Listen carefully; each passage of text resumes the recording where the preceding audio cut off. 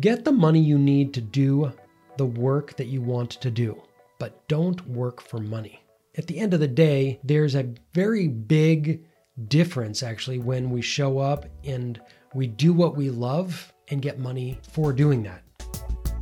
Welcome to the podcast, Tapping Creativity, with myself, Matthew C. Temple. And each week, we're going to dive into questions and issues and inspiration around creativity and the creative process.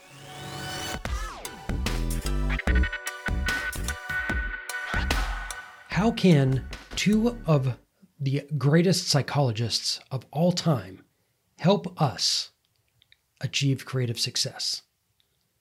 That's what we're going to talk about today.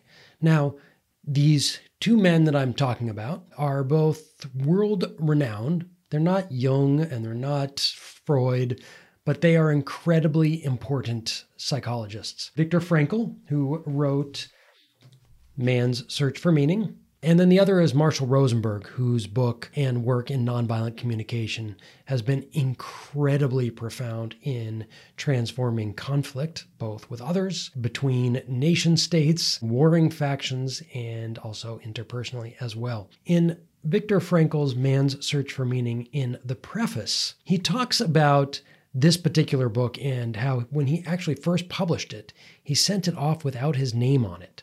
He just didn't want this book and this story to be intertwined with a personality. He felt that there was something very universal about the story. Ultimately, through being pressured or convinced, I should say, by students and other colleagues alike, he finally did release it with his name on it. And he wrote this. I'm just going to read straight from here. He said, "It is both strange and remarkable to me that among some dozens of books I have authored, by the time he died, he'd written over 30 books, precisely this one, which I'd intended to be published anonymously so that it could never build up any reputation on the part of the author, did become a success.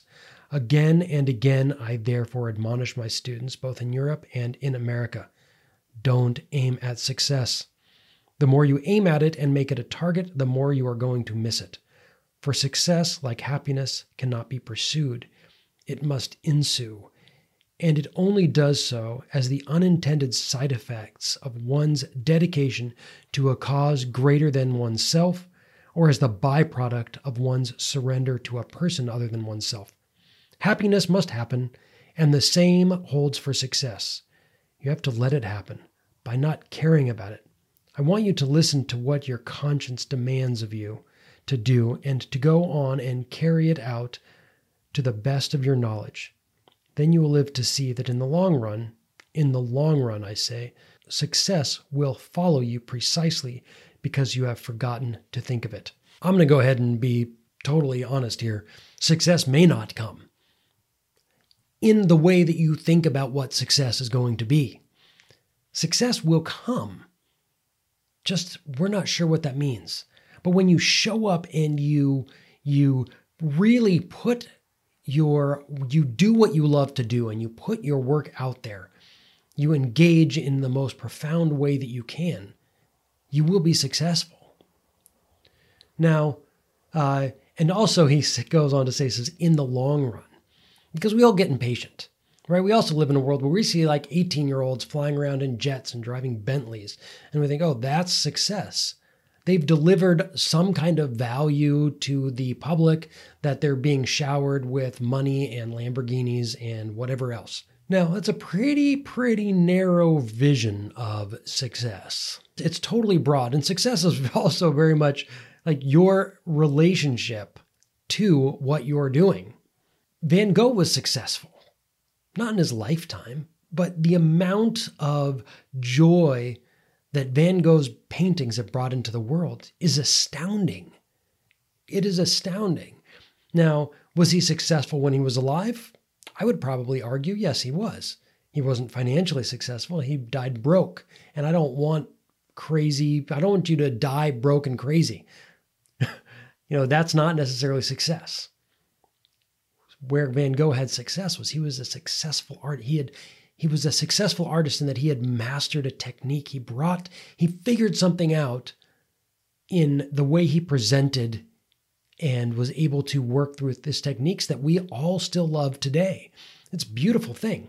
So there was success. Now, of course, the monetary success did not come to him, but something else incredibly rewarding did. And the other piece is to look, and when we're struggling or when we're going through any challenges within our work, is that we're not playing the short game here. Life is a long game. I hope that you have a long and fulfilling and full life. And a long and fulfilling life is just that. It's long. And therefore, this rush to accomplish accolades or have success by some narrow definition. Yeah, Viktor Frankl actually really did become very successful. But the reality is he was also successful before that book was published. He was successful as a teenager. But yet, you wouldn't have known his work were it not for this one particular book. But that was not the marking of his success. Now, Marshall Rosenberg. Marshall Rosenberg's a fascinating character. He passed away in the last few years, but his work in nonviolent communication was pretty brilliant. Marshall Rosenberg was a major pacifist, and he did not want to pay taxes, knowing that his taxes were going to be used for the industrial military complex. And he actually worked on some initiatives to allow people to decide where their money was going to go to or what their money couldn't be used for. So, for example, you could earmark when you paid your taxes to say, this may be used for education and roads, etc., but not for military or prisons or whatever. Okay, that was an idea. It didn't actually work, but he was not going to pay into that. And so rather than pay taxes, he started giving his money away. And he gave away enough money that he always got to that threshold where the government didn't come and ask him for taxes. Now, I don't necessarily expect any or all of us to follow in that, but I'm kind of telling you that because here was somebody whose idea of success was very, very different. And even when it came to earning money, he got to a point, and he tells this wonderful story in the book, or if you ever get to see any talks that he gave on YouTube or anywhere else, at a certain point, he was making money doing things that he really didn't love doing. He was making money, but he didn't love it. And so he said this. He said, get the money you need to do the work that you want to do, but don't work for money. At the end of the day, there's a very big difference, actually, when we show up and we do what we love and get money for doing that. He said, get the money for the work you do that meets your need for meaning. If it meets your need for meaning. Do it if it enriches life and it gives meaning. So he basically talks about how I went from I had to do all these things to I choose to do this. Now, that doesn't mean that you may not choose to go to a job that pays your bills. It might not be your favorite job. Maybe you even don't like it. But so much shifts even when you go and you choose that. So the thoughts that lead to guilt, shame, anger, depression are a tragic expression of unmet needs, he also says. So therefore, when we're feeling really down, when we're kind of getting beaten down by the world, it's that there's actually an unmet need that we don't know how to express ourselves or to get those needs met. And one of those things going back then is around this idea of getting money for the work that you want to do, right? So it's not working for money. It's getting money for the work that meets your need for meaning. And I just absolutely love that. And so I think the reason why I'm bringing these two together is that the way success is going to show up for us is by doing what we love to do. How that success shows up, that may or may not be up to us completely, and it sure will likely not look exactly as you think it does. Because even when we look at other people who seem to have a lot of success, like, oh, that person was 18, or that person won their first Oscar when they were 21, or whatever that story happens to be. Is that success? It isn't if you never feel like it's enough.